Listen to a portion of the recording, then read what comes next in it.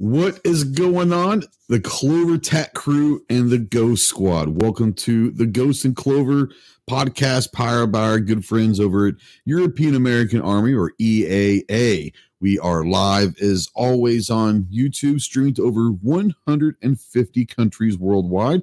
My name is Trey with Ghost Tactical, and I will be your captain on today's magical sleigh ride.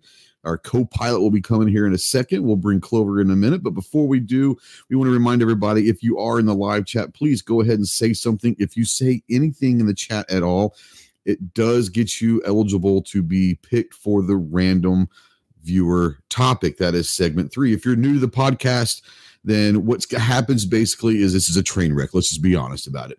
But each of us bring a topic that we discuss for 10 or 15 minutes, and neither one of us knows the topics ahead of time. So it's kind of a surprise to all of us at once. And then we have the viewer topic brought to you by our friends at Taurus. But like I said, we're going to bring Clover in here. And if you are listening to this in replay or in podcast, make sure that you leave us a comment. Let us know what you think. More importantly, we invite you to join us for the live stream, and that allows you to interact with the crowd and with us live. But more importantly, once again, it gets you eligible for the viewer topic. So let's bring in our shotgun rider, if you will. What's up, Clove? Hey there. Hi there. Ho, ho, ho there. Ho, ho, ho there. Yes, sir. We are on the magical sleigh ride tonight, you know. So I had a thought. Don't hurt yourself. So, well, we're going to double up for next week. We are, right? Yeah. So finish out the year with this particular podcast. What if we doubled the viewer segment next week? You got a problem with that? I got no problem with that whatsoever. I had no problem with that. Hell, we could do all 3 segments viewer driven if you wanted to. Do something different for the last one. I like that one even better. How about that? Let's do that. That's less work for us, man. You know, I'm not very smart. People that know me know that. And for me to come up with topics is kind of difficult sometimes. So. But when it's getting out of work, you're right there with it. I hear you. Darn straight. Yeah, I think that'd be fun for the last one of season 1. It's been a great season, by the way. I know that it's kind of crazy. This is episode number 21, and next week will be episode number 22, and then we'll take a hiatus for a month or so and come back. But yeah, it's for season 1, man. It's kind of strange this is about a year ago when we started to do this actual as a dedicated podcast, and a year later, it's been a fun ride. I've enjoyed it. How about you? Yeah, it just wasn't official until. Well, listen, we've had the Ghost and Clover stuff for 5 years. We just didn't actually create an actual podcast, go get sponsorships and all that stuff. Right. You know, we got to say thanks again, obviously, to EAA and Taurus for absolutely. Man, they didn't even flinch at pulling the trigger on it, which never even flinched. Amazing. Yeah. Hopefully, we'll see. They may want to come back. You never know. With the train wreck this is, the funny thing is the good people over at EAA, they are warped and have all of them are warped and have sixth sense of humor, kind of like we do. So it kind of goes along great with us. So yeah. Right. Yeah. And I think they realize the value. I mean, come on. I mean, you don't have like Coca-Cola advertises on places other than soft drink podcasts and food channels, right? Like, Absolutely. So, why wouldn't somebody be okay with, a variety hour podcast about nothing, if you will? Yeah, pretty close. Yeah. Well, and for those that are out there that might be listening to this podcast for the first time and like, what the hell is going on? We started doing the Ghost and Clover kind of one-off podcast 6 years ago, just having fun and talking about stuff that we normally talk about on the phone, which is very little gun stuff normally. And we've always joked about this, guys. We always said, we should have recorded that phone call. That would have been a great podcast. True. So when we decided to do this, we're like, you know what? Do we talk guns? Yeah, sure, we talk guns. But that's not the driving force of this. And a lot of it is because guns aren't the only driving force in either one of our lives. So we have other interests, and We like talking about different things. And so I think that's enjoyable. I think the feedback that I've gotten from everyone, I don't know for you, have enjoyed the podcast this year. And next year will only get better. We'll probably come up with some new different fun things to do. But I've enjoyed it myself. Yeah, definitely. Yep. Without a doubt. So, speaking of the first topic, I believe this one is yours, my friend. So, we're going to try to get through this one in 15 minutes. Uh-oh. And I contemplated, could we do it? And I think we can pull it off. I think we can pull it off. I want to go sports ball. I want to go NFL.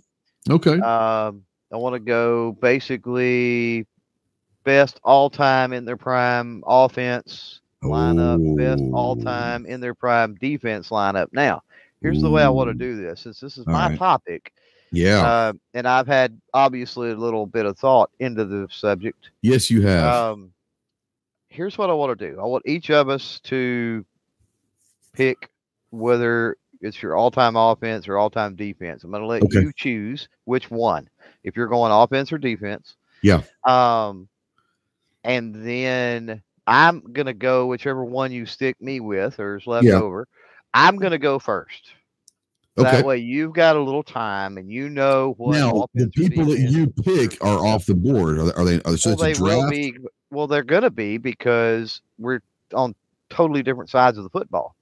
Oh, okay. So you're picking offense or defense, and I'm picking. We're not both picking offense and defenses. Right. Interesting. Right. Okay, I'm in. Yeah. So let's set up before you choose whether you want offense or defense. We're gonna go old school smash mouth.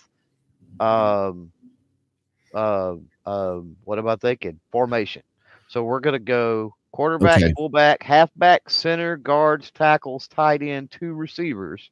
For offense. So two backs, 2 receivers, 1 tight end. Right. On offense. Defense, we will have the tackles, the ends, 3 linebacker configuration. Okay, so 4-3. A 4-3. Okay, perfect. Okay. Got it. So with that in mind, do you want offense or defense?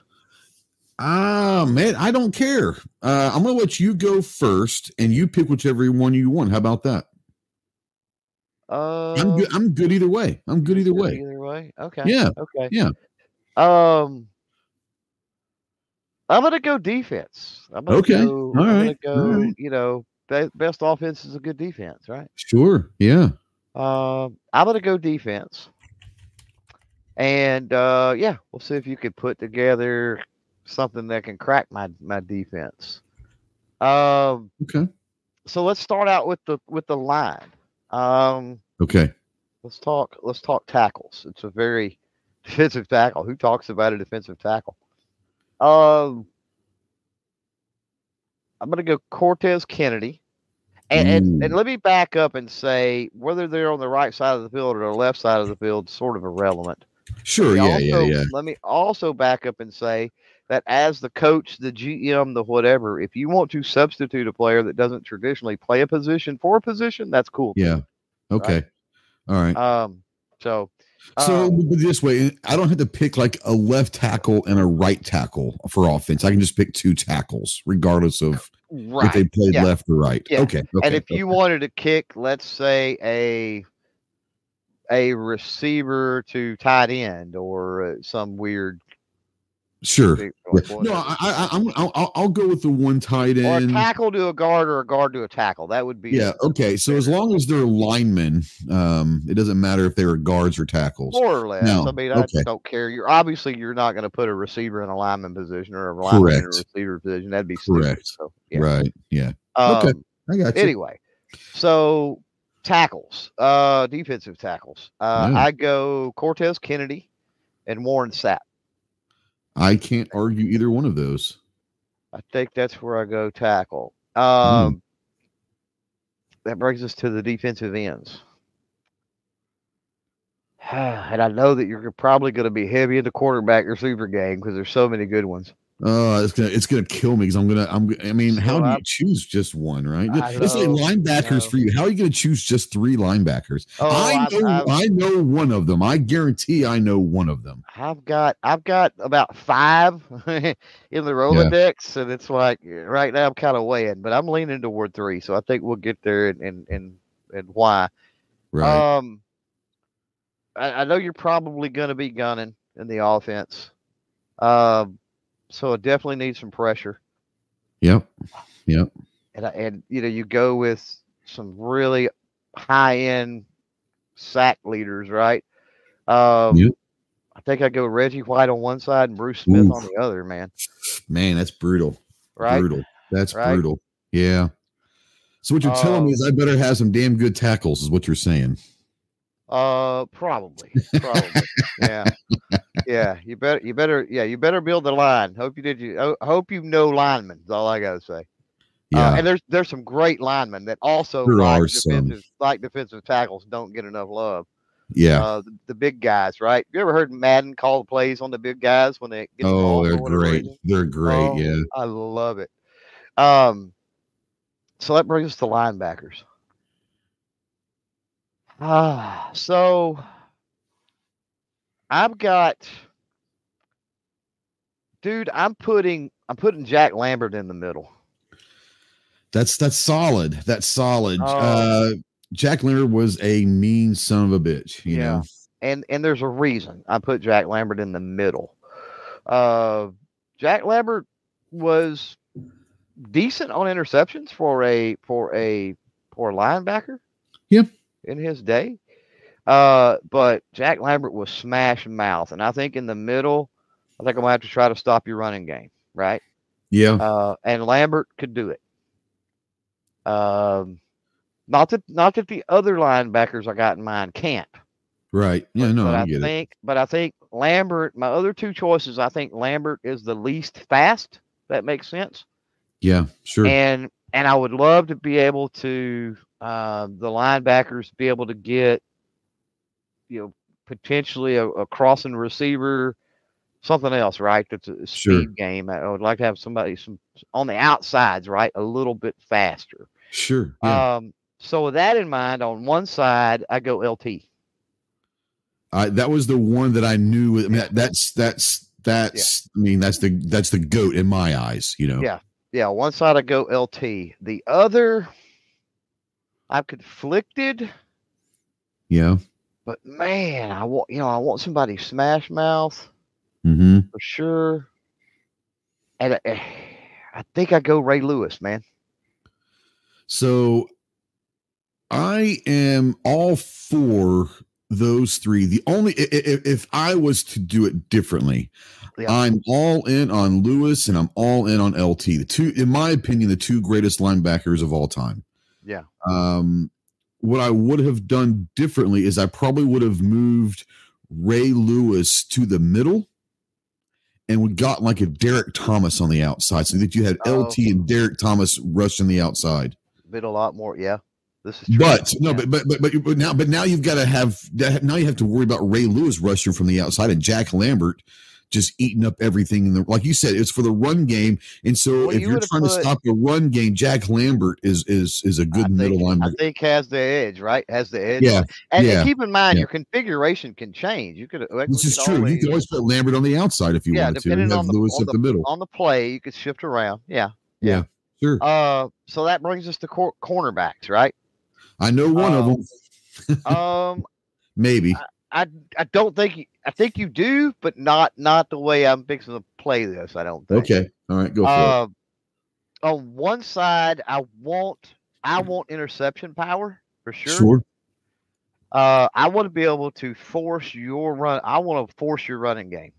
Sure. And have to deal with Lambert and my linebackers. Quite honestly. Sure. Yeah. And my defensive ends for that matter. I think I go Rod Woodson on one side. Okay. And the opposite side, I'm going old school, baby. I'm going Night Train. You're going Night Train. Interesting. Well, Dick Lane, I think, on the other side at cornerback. Yeah, I think so. I think so. I'm gonna wait till you draft your safeties, and I'm gonna do your secondary as a whole. How about that? Yeah, that'll work. As the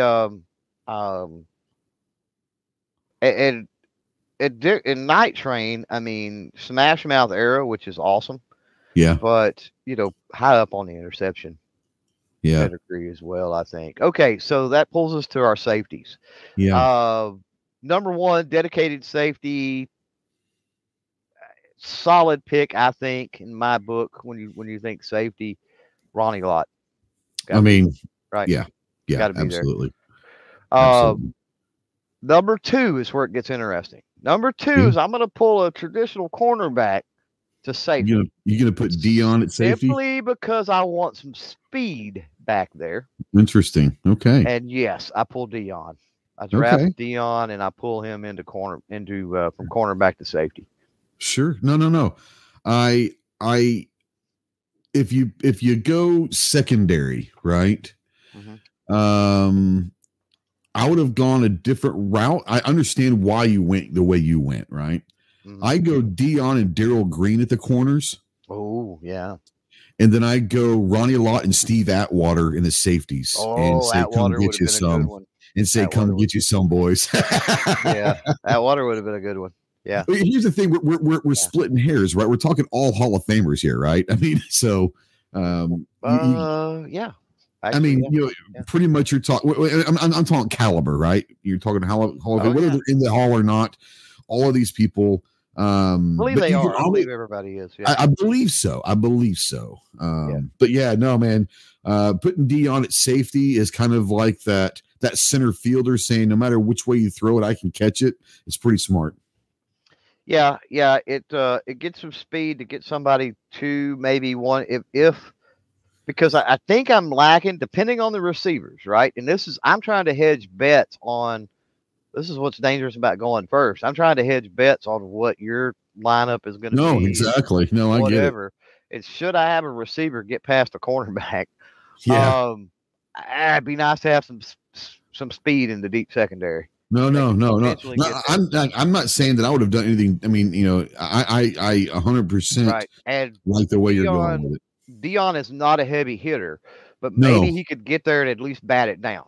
That's right. That's right. Absolutely. So that's all you got to do. All you got to do is create another down. So, this is true. With that said, we've got. Let's go over it again one more time. We've got Cortez Kennedy, Warren Sapp, Reggie White, Bruce Smith up front.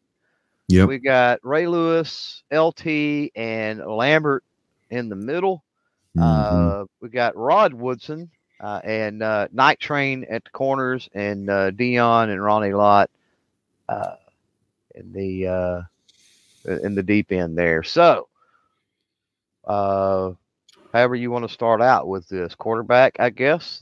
I'll start with the line. The line. Work my way out. Yeah, work my way back then out. Receivers will probably be the last. How about that? Right. So at center, I'm going to go Jeff Saturday. Great center for the Indianapolis Colts. Yeah. Kind of changed the way that centers were before. They were just a guy that snapped it, and he kind of took over and made it to where he was calling a lot of the blocking coverage. He wasn't relying on the quarterback to call it. Saturday, Peyton trusted Saturday to call a lot of the blocking schemes from the line. So, Saturday was a great center quarterback for the line, but he's going to go in my center. My two guards. I'm going to go Bruce Matthews. Oh, solid. Yeah. Bruce Matthews. Yeah. And Jonathan Ogden. Ogden played for the Ravens and Matthews played for a bunch. But I knew him mostly for, I would say, the Houston Oilers / Tennessee Titans. But he played for 20 years. So he played for several different teams. Oh, yeah. But those are my two guards. My two tackles are going to be Anthony Munoz and Larry Allen. Okay. Okay. I like Allen, and the only reason why I pick Allen is Allen was one of the undersized tackles, but he was quick and fast and could move. And knowing who you're bringing from the outside, whether it's Reggie White or LT or Ray Lewis, I need to have the tackles that aren't just big blockers. They're agile. If you would have said, Dick Butkus and some of the bigger, low-fear linebackers, I could have gone a different route. But Larry Allen and Munoz were big, but they weren't huge, but they were quick. They could move laterally. And with your pass rush coming from the corners and the outside with, Reggie White and LT and all these guys, and then Bruce Smith on the other side with Ray Lewis, I'm going to have some tackles, not only that can run block, but can handle the pressure from the corners. And I think those two can handle it. Yeah. I would, that's a solid line. I would, I'm thinking on center, I'm thinking the versatility as a snapper of Dermontti Dawson. Okay.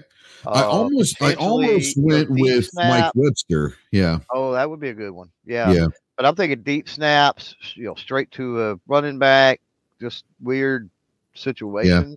Yeah. But solid. You got a solid line. Yeah. Yeah. Yeah. I'm not too worried with my defense, but you got a solid line. No, I understand. I understand.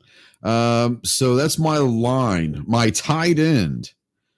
I'm going to go see. This is where it's going to be different. I want to pick a couple different players, but I'm going to need a tight end that can obviously catch and run, but I need someone that can still block when needed. Big boy too, yeah. Need a big boy. I was going to go Anthony Gonzalez, and I was going to go, and I would have been okay with that. But I'm going to show you where I'm from. I'm going to show you my age. I'm going with Jay Novacek. Oh, snap. That's who would be on my list.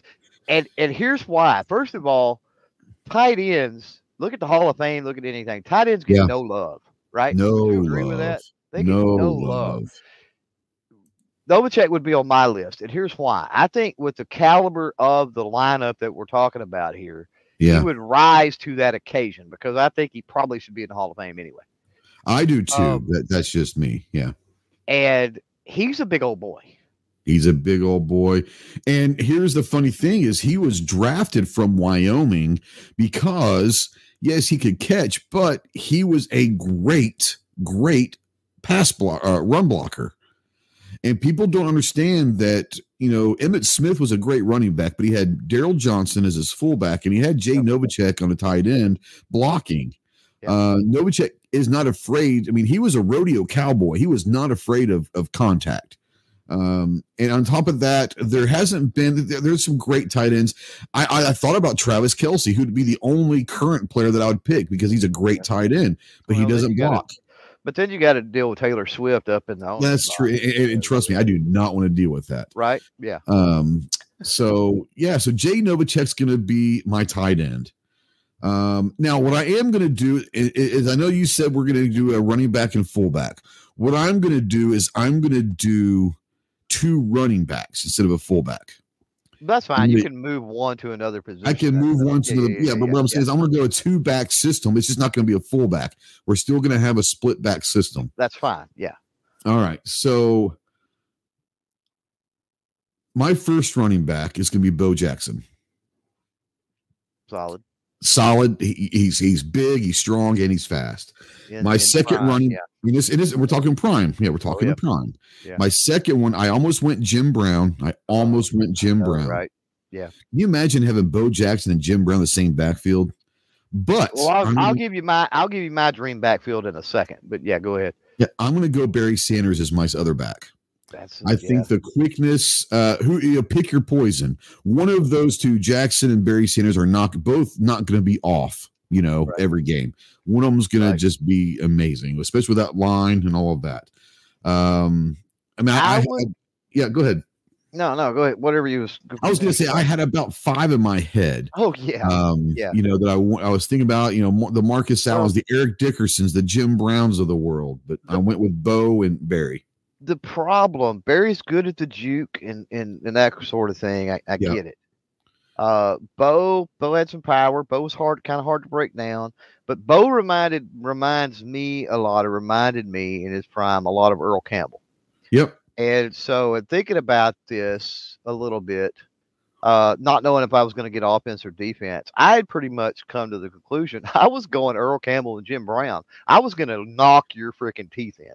So I thought about Earl Campbell and Jim Brown, but the reason why I went with Bo and Barry is not only are they great backs, but they're both fast. But here's the thing: they can both catch the ball out of the backfield very well. And so you can run screen plays. You can run a lot of different things with Bo Jackson and Barry Sanders in the backfield. But yeah, if you would have said Jim Brown and Earl Campbell, Jesus. But they got to get across the line of scrimmage, and that's the other part of that. Like they catch the ball, be good at catching the ball in the backfield all day long. But if you linebackers, your ends, or whatever, but solid choices. I'm not. Yeah, no. There's no really wrong answers. Yeah. Now you got your air game. Now I got my air game. So at quarterback, I'm going Peyton Manning. The guy is accurate. That was unexpected. It is unexpected. I didn't have it until about 10 seconds ago. I was going back and forth in my head. I'm going Peyton, one, because he can get us out of bad plays. You're going to have a great defense. He's going to be able to read the defense at the line of scrimmage and get us maybe out of some bad plays 2 or 3 or 4 times throughout the game and get us some positive yards just from being smart enough to look at your defense. He's accurate as hell. And more importantly, he's not one of those that has a favorite receiver. It's who's open. And hopefully I'm going to have someone open every time, right? So right. I'm gonna go with Peyton. Only because if it was just pure quarterbacking skills, the people like the Brett Favre and all that. But here's the thing: I don't trust Brett Favre against your defense. Yeah. He's going to throw way too many interceptions, right? Yeah. Peyton's going to be able to see your defense and maybe figure something out. So that's where I'm going with Peyton. Yeah. Not saying that Peyton's the best quarterback ever, but I think in this situation, I think he's the best quarterback for this team.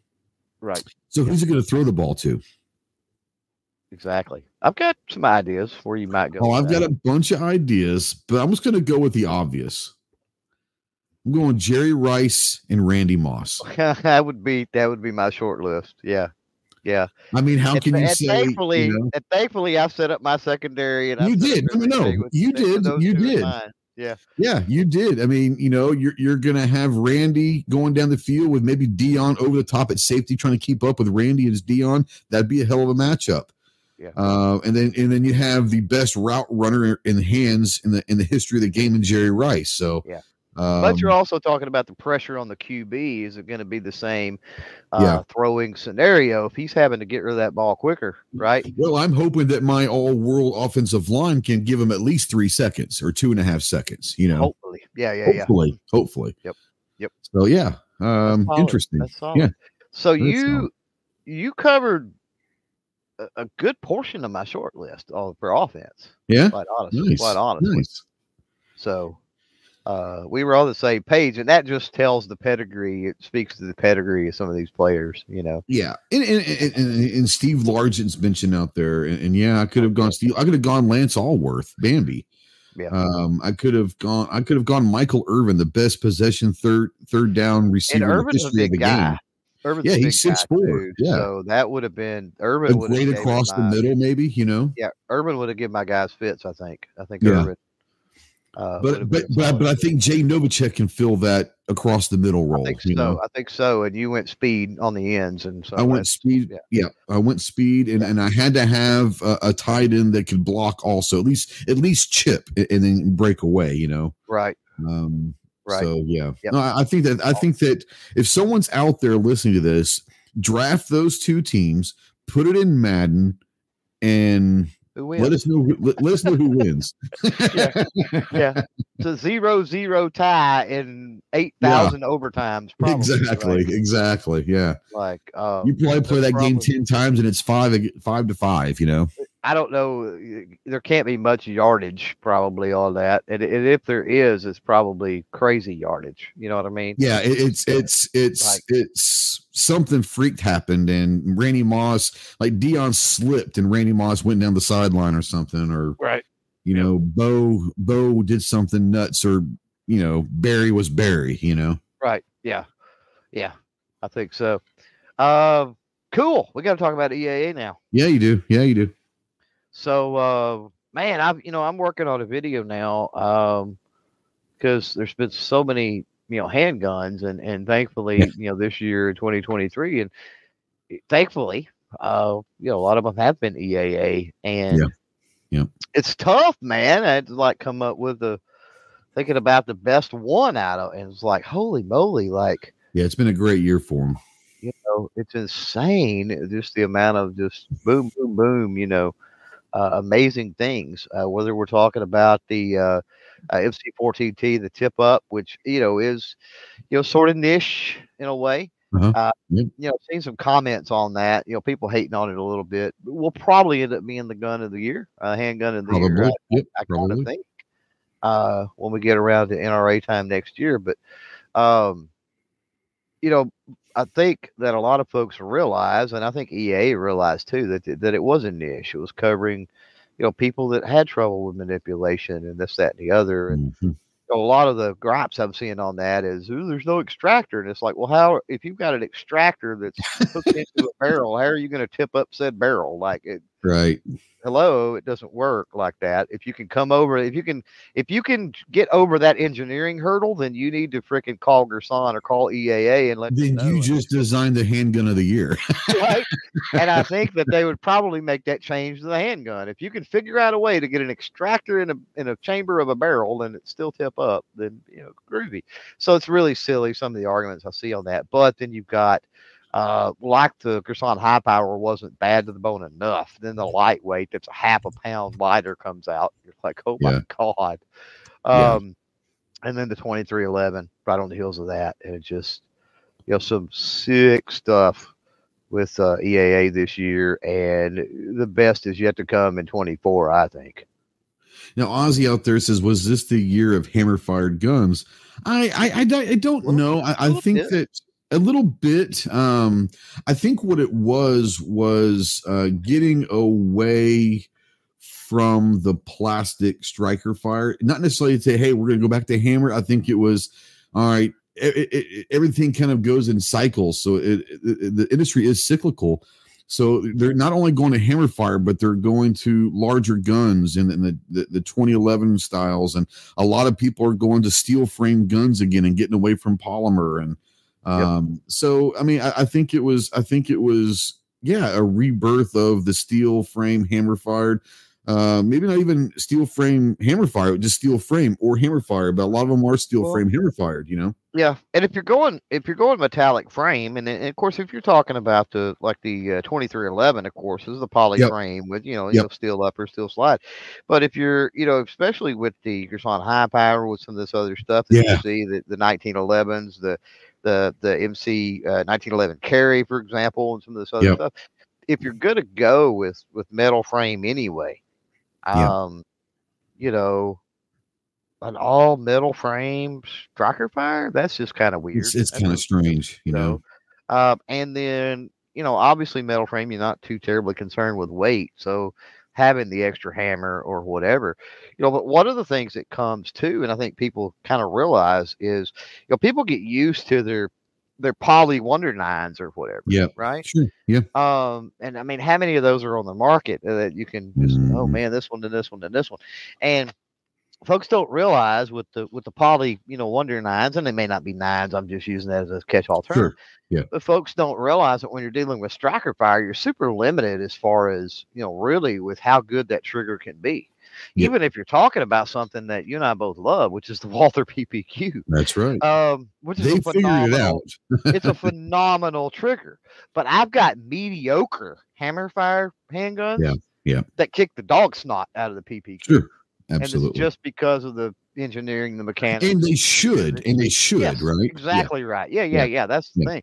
So I think that people they may carry, a striker fire or something like that. And then they're looking for just something if they're at the range, hey, something extra, or maybe it's in the nightstand or whatever the case may be. And they play around with something hammer fire. And I think that a lot of times that's what gets them. They feel that trigger on that hammer fire, again, even a mediocre hammer fired handgun. And they're like, holy crap, I didn't realize that a trigger could be this nice. Well, and I think that's where people that are kind of converting to hammer fired from the striker world. And I use myself as an example. And have I had hammer fire guns? Sure. Do I love them? Yeah, I like certain ones, but forever, for years and years and years, I have been primarily that polymer striker fired guy, right? That's just what I enjoyed shooting. But I think what people are starting to realize is you can go find a PPQ, which is a phenomenal trigger. But when a hammer fire trigger breaks, if you can't tell the difference, then it shouldn't matter what you shoot at that point. When that hammer fire, when that trigger breaks, it is so crisp. Even like you said, even an average hammer fired trigger, when it breaks, it's going to be unbelievable.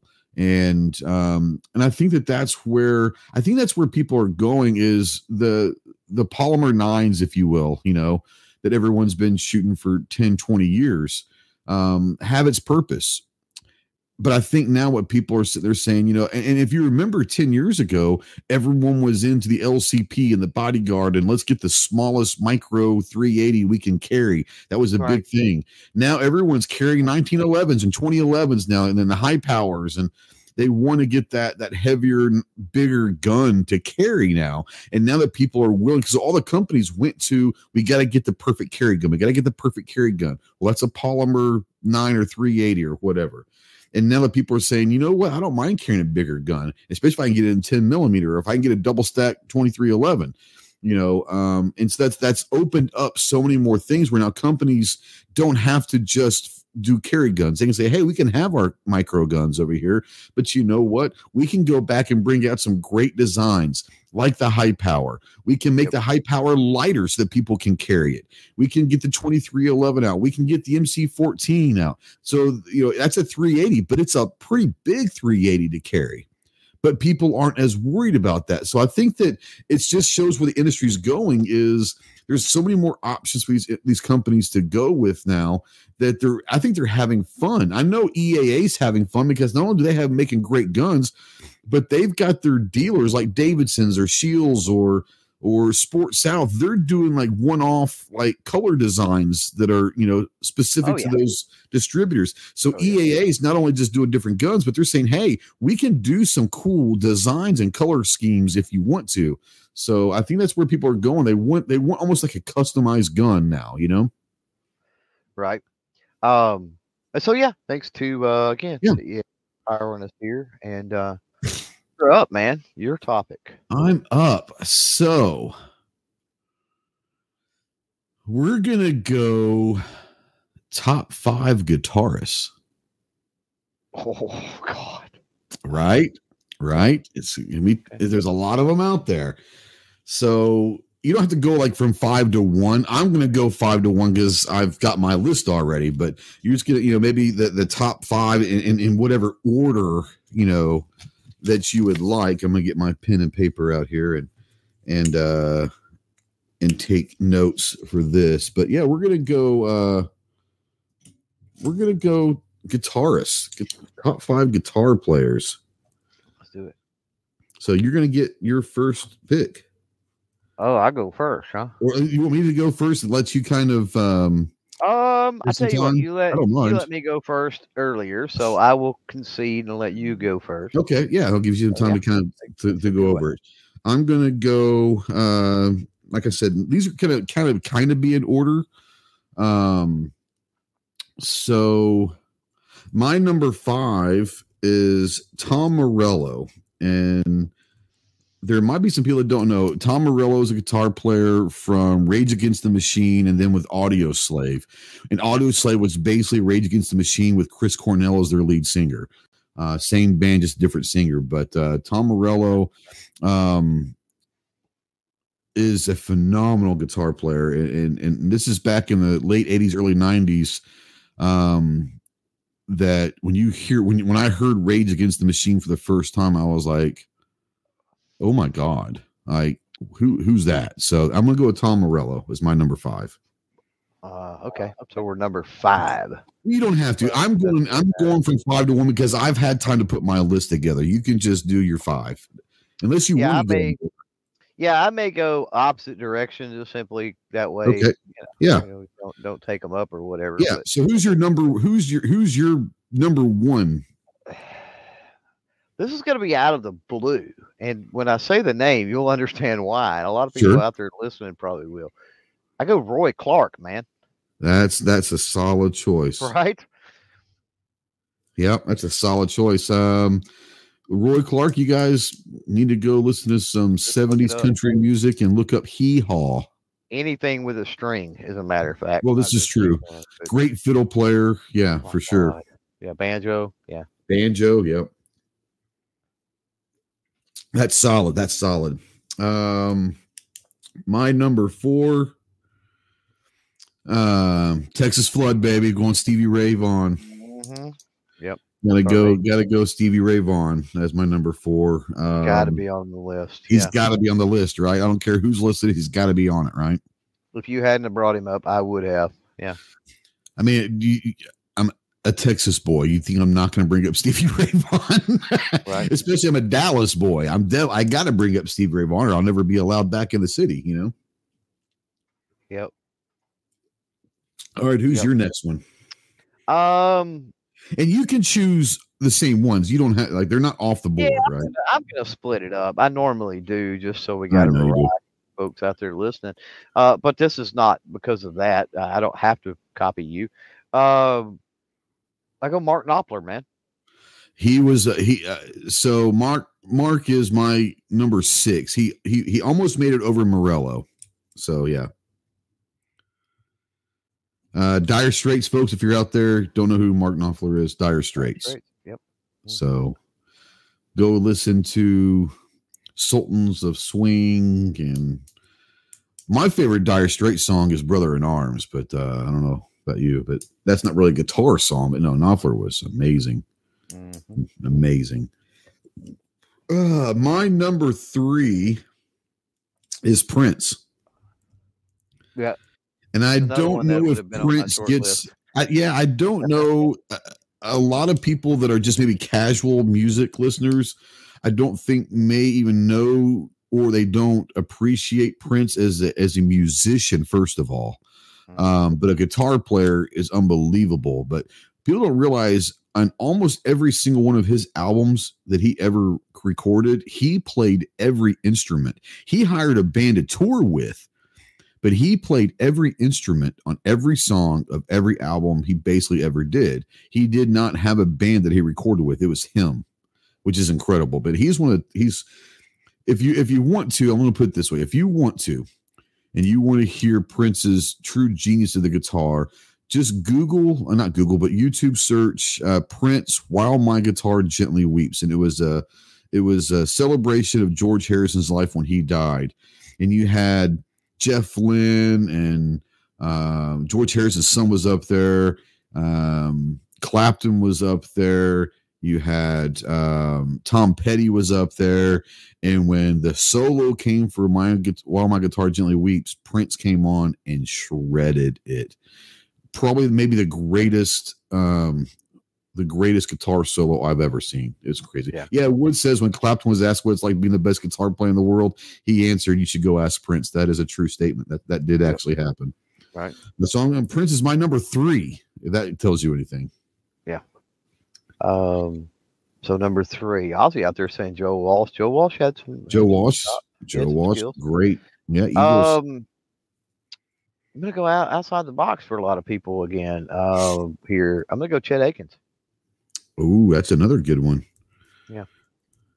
Nice. We're talking about true. We're not talking about performer. Rock and roll. We're talking about guitar player here. That's right. That's what you said was guitar player. Guitar. So, right. And for me, these aren't necessarily what I'm considering the best guitar players ever. These are my favorite guitar players. Well, that's where I was kind of going with it. It's Was a what I difference thought because Clapton and Hendrix skilled, and all of these guys, Jimmy Page, Jeff Beck, like they would be on that list. But these are my favorite. B.B. King, another good one. Yeah. Well, that's the difference, I guess, between some of yours and mine. I'm going with who I think is the most skilled. Yeah, absolutely, and who I like. I'm thinking, and I mean, I like them. listening to. I like them too, but yeah, for sure. So is my number 2, right? Yep. My number 2 is Slash. I'm a huge GNR fan. There's something about Slash that it almost seems effortless with him, and I'm a huge fan. I'm a huge fan of Slash. He's also widely considered in the music industry as one of the nicest guys in the music industry, which is kind of ironic when you're a bandmate with Axl, you know. But he's a nice guy. The greatest story that I know about Slash is, if anyone knows anything about guitars, my favorite and one of the most iconic guitars ever is the 1959 Gibson Les Paul. And there was a guitar that Duane Allman had for the Allman Brothers, great guitar player. And then it became Joe Perry's from Aerosmith in the 70s. And by 1988, 1981, when Aerosmith kind of fell off there for a while, Joe Perry was needing money, and he sold his 1959 Gibson Les Paul that was Duane Allman's for $8,000.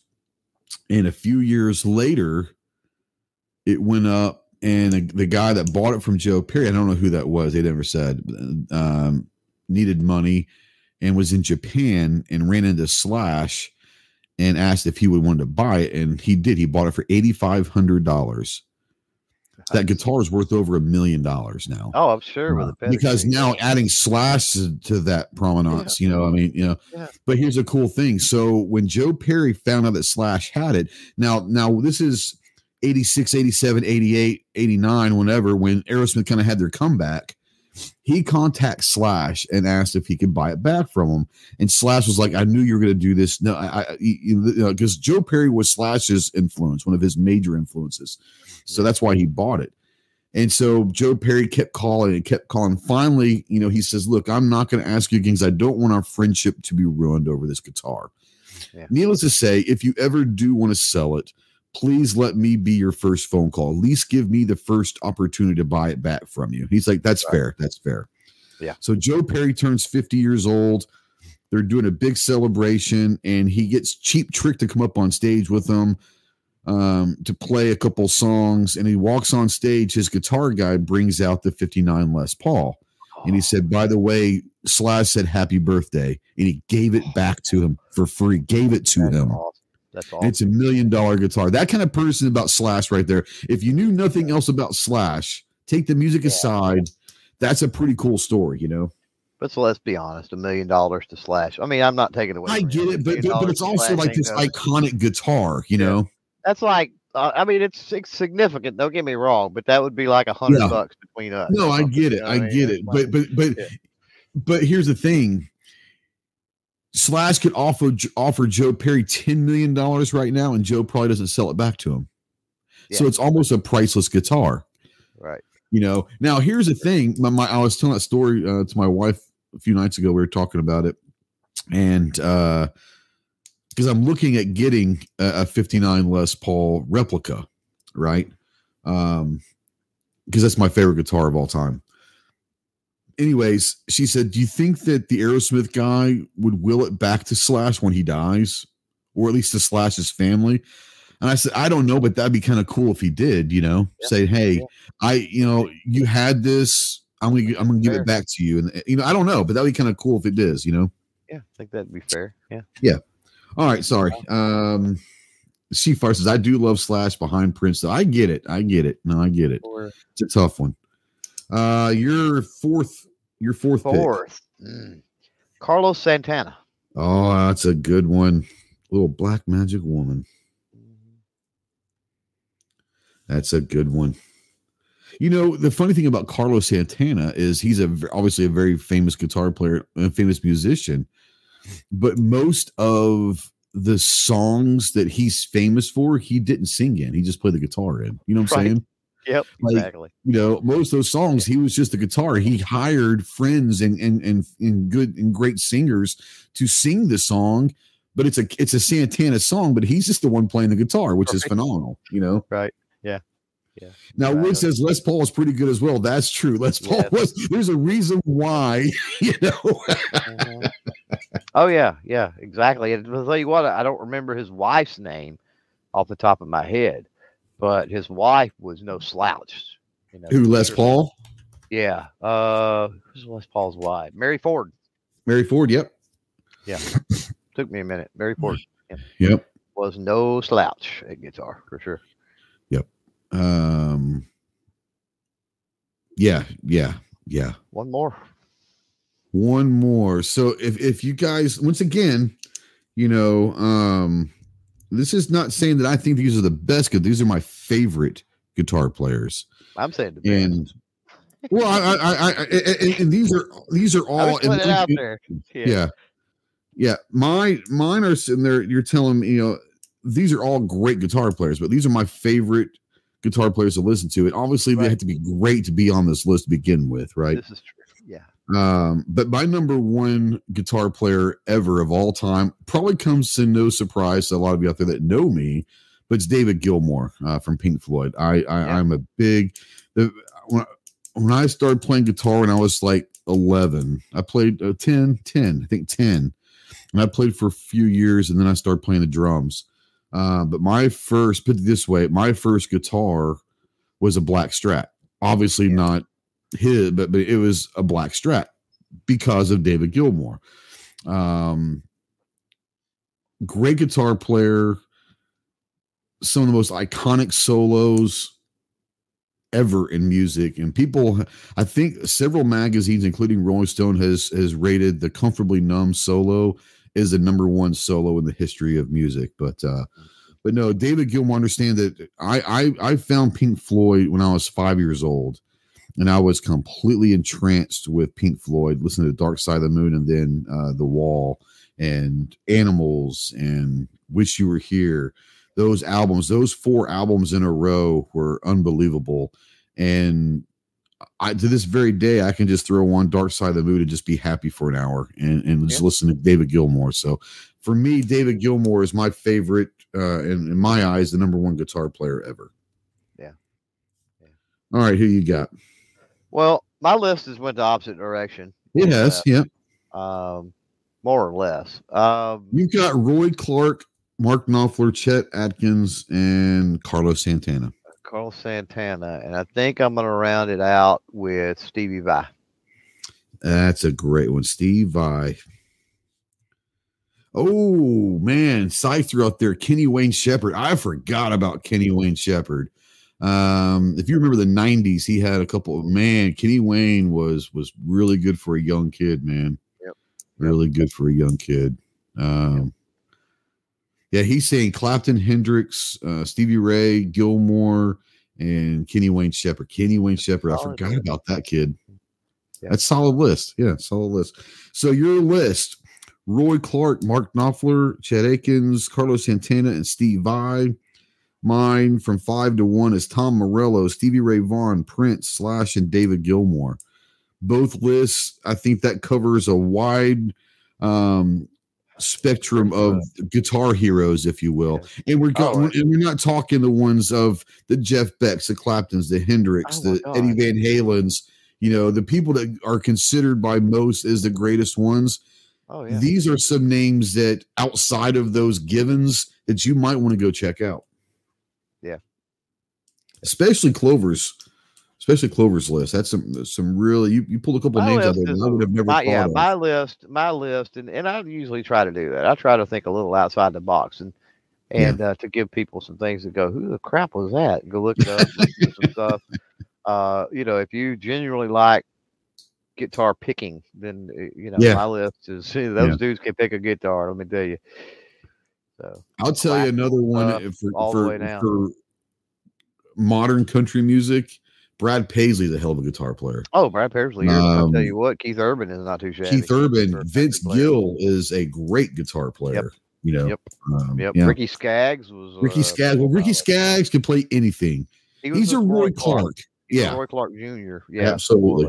Yeah, grow up. You grow up like that in the South, whatever, playing bluegrass, and you pretty much learn everything with strings at that point. Everything and stuff without strings too. Well, this is true. Yeah, this is true. So we are going to the last topic. So if you guys are out there, we're gonna Clover's gonna bring up the random. Huh? I said I'm working on it now. Yeah, so he's gonna bring that. We're gonna give you guys about 30 more seconds or so. If you're out there and you haven't said anything in the chat, go ahead and say something, because that will get you entered into this. And what we're gonna do is we're gonna draw. And whoever name it draws, you get to give us a topic. We will talk about anything and everything, as long as it will not get us kicked off of YouTube or the podcast platforms. So get your thinking caps on. Get creative. Yeah. And answer quickly when we draw your name too. This is true too. We are in the audio podcast replay world, and silence is not a good thing. And real quick before we draw, because we're final seconds here, we're about to hit the button.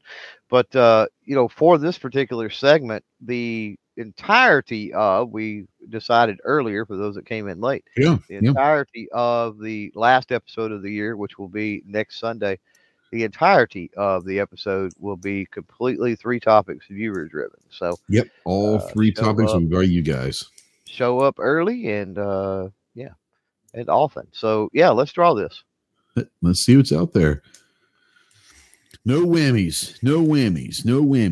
Probably not, which would be me or you, basically. And we had a whammy. What a cheat. I'll draw again. I'll draw again. My topic, no, I'm not doing another topic. We already did your topic. I'm not doing it. Woods just commented. So Woods, in post-haste fashion, my friend, he commented just a couple of minutes ago. Yes, he did. Yeah. In post-haste fashion, give us a topic, please, Mr. Woods, and we will move forward. This segment, while we wait, brought to you by our good friends over at Taurus. I bloviated forever about EAA. You can bloviate about Taurus now, maybe. Yeah, so obviously their Striker Fire game has come a long way in the last few years with the G3. I start with the G2. The G2 wasn't bad. The G3 took it to a whole nother level, and now the G4, the G4X are taking it. So their Striker games come a long, long way. Obviously, the PT92 has been around for a while. The Revolver game's pretty solid.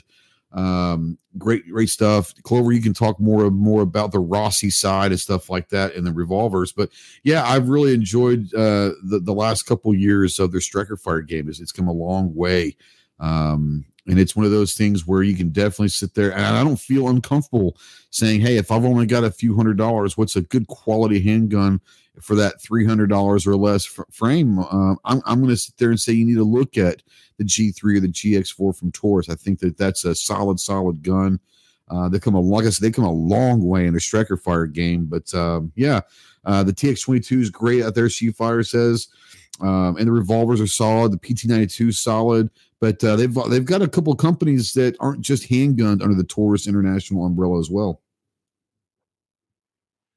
No, I agree. I am not. I've said it a bunch of times. I'm not a big fan of the TX22, but with when it comes to Taurus, I lean more into the revolver thing. Real quick, we're drawing again. Woods hadn't said anything. Yeah, entirely too long, which is crazy because he just commented. So let's draw again, and then we'll lament a little more about Taurus. Let's see who we got. Gizzard Gary. Lizard Larry. If Lizard Larry's out there, I haven't seen him comment in a while, but he might just be sitting there hanging out and talking. We'll give Gizzard Gary out there, if you're out there, Gizzard, listening, about 30 seconds or so. But the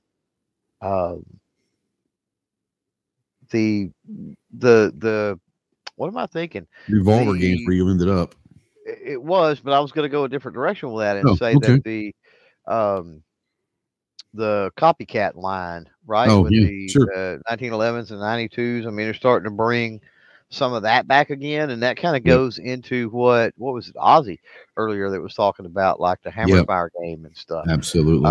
So it's interesting to see. I would like to maybe compare those at some point because I do have some of the PT 1911s, PT 92s, and how do they compare? Have they improved on anything, right? Or You would think they would, or they right? I getting mean, you better? would think. Yeah. Who knows?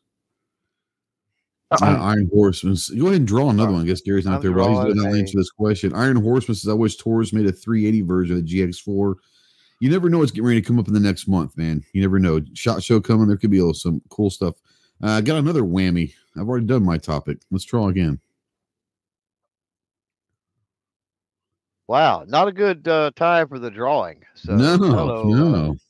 What we may have to do next season, FW Sykes. I know he's out there. He just sent something like literally. And I think he's had a topic before. So, Sykes, you need to give us a topic post haste, my friend. So while Sykes is out there doing that, what we may need to do for the 24 season of this is actually not run the comic collector until we call for it, and then that way we've got. That's maybe true. People that are current in there. The chat. Yeah. Oh, he says hammer fired versus striker fired. So let's Clover and I can have fun with this because this could be good for us. Let's do it. Do you want to take hammer fired or do you want to take striker fired? Or you want to talk a little bit about both? I'll tell you what. I'm gonna come down on the position of striker, and why don't you come down on the position of hammer? That could be fun. Yeah. So most of you that know, for me, I learned to shoot a handgun on the Beretta M9, which is the 92. That's the first handgun I ever shot. That's the first one, and obviously a hammer fired gun. Great gun in my eyes. Some people may disagree with that, but I love that gun. But then for the next forever long, I was really into the Striker 9 game. And most of the guns that I had there for a long time were Striker fired polymer 9mm. I'm not saying that I didn't have others, but those are the majority. In the last 2 or 3 years, and I'll tell you, the gun that kind of brought me back was the Ronin from Springfield, that 10mm 1911 I got a few years ago. Beautiful gun, but I enjoyed shooting it, and I had forgotten how much I enjoyed hammer fired guns. And ironically, over the last few years, most of the guns that I have gotten have been hammer fired, whether it's 1911s or high powers or whatever. There's not high powers, but 1911s, and we've had the Lionhearts, had some stuff from Global Ordnance from the Grand Power line that have come in. We've had a lot of hammer fired guys come in, and like I said earlier, I you shoot them, but you kind of forget sometimes the triggers. You tend to forget sometimes the weight. Because for so long you were trying to get to the lightweight gun that you could get, the smallest and the lightest weight gun, and there's something to be said, especially for me in the last few years. I've gone back and really have enjoyed the full size, heavy steel frame guns with a hammer fired and a trigger. So I think that if you're looking for a really stable gun that's going to have a lot of girth to it, that's going to be feeling good in your hands, going to shoot great, more of a full-size gun with a phenomenal trigger, then you need to go hammer fired, because that's exactly what you're describing. So I'm really happy in the last few years for me that my love for hammer fired has kind of come back, and I've enjoyed a lot of the hammer fired stuff I've gotten the last few years. They're just great shooting guns. So you're gonna defend the striker fired, huh? Interesting. More or less. I'm gonna come down on and talk about my experience with that, and I'll probably tell a story, since Sykes is the one that answered this question, and I'm pretty confident in saying he's never heard this story. A lot of you out there probably have, but I grew up obviously, hammer fired was the thing, like striker fire. I mean, Glocks eventually caught on, and then the Smith and Wessons and the other things. But I was well grown by that time, so I was so accustomed to hammer fired. Some of the things in my story relates to this. I'll get to the story in a second, but the thing about striker fire is you're able to get them more compact. You're able to get less parts. You're able to get, now you give up a lot, right? You give up the weight, you give up capacity often, you give up other things. But the nice trigger, for example, but you've got some added safety measures you can incorporate. There's a lot of positives to the striker fire. And my story speaks to some of that. And striker fire, whether you like it or not, right? Pretty much the striker fire stems from the Glock. I mean, sure. Yeah, absolutely. Striker fire doesn't have the prevalence it has today without the Glock, right? Yeah. Sure. Whether you love them or hate them. And so we were out on the range one day and doing the 4-H thing, and big, huge area. I don't even know how big that 4-H range was, and dozens, hundreds, whatever of kids. And so it was a buddy of mine, and he always gave me crap for the Glock 42, carrying the Glock 42. Really? Was it the Glock or was it the 42, like the actual 42? I think it was a little bit of both, right? Okay. And you got to realize the Glock 42 had just came out. I'm a big 380 fan. Folks know that. And the Glock 42 just came out, so it's not like I chose it over the 49 or anything like that. It just came out, picked it up. I still love it to this day, still primary carry to this day. But I hadn't had it too terribly long at that point. And, he'd always give me crap. And he carried a little, compact size, whatever you want to call that, 1911, right? Colt at that. Always gave me crap. So we're on the range one day, and this kid's hollering snake, and so we take off running, and he's ahead of me by, I don't know, 10 or 12 maybe steps, right? Right. He gets there, he's pretty much drawn by the time he gets there. Click, I see him rack the slide. Click, I see him rack the slide. Click. I run up, no hesitation. I don't say a word. One smooth motion. Pull the 42, pop, cut the snake in half. It's over with. And all I did is I turned to him and I said, "How's that 1911 working out for you?" Holstered my Glock 42 and went back to the range. Wow, mic dropped it on him. Yeah. And we had a conversation later. Subsequently, not long after that, he bought a Glock 22 from me. So, of course he did. Sure. But, that speaks to, I carried in the same conditions, right? The same weather, the same humidity, the same, basically the clothes, the same everything that he did. And, it was his fault. Don't get me wrong. He took that home later and tore it down and cleaned it all good. And then it ran like a champ after that. Right. Yeah, sure. But he just neglected some of the cleaning and maintenance and other things. So, when we talk about hammer fire, striker fire is much more forgiving, kind of is the point and the moral of that story, I think. And so I'm a big proponent with both of our sides and going to bat for each one. I'm a proponent that you need both. Yes, and probably many of both. Right. That's correct.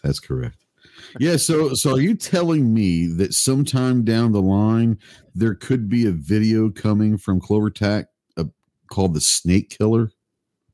The Snake Killer? Oh my God! You got to do a Glock 42 video with called the Snake Killer. Yeah, I told that story I don't know how many times. I know. Yeah. Sykes out there. Thanks for the topic, by the way, Sykes. Absolutely. Says Glock's only pistol I will 100% trust my life to. Yeah.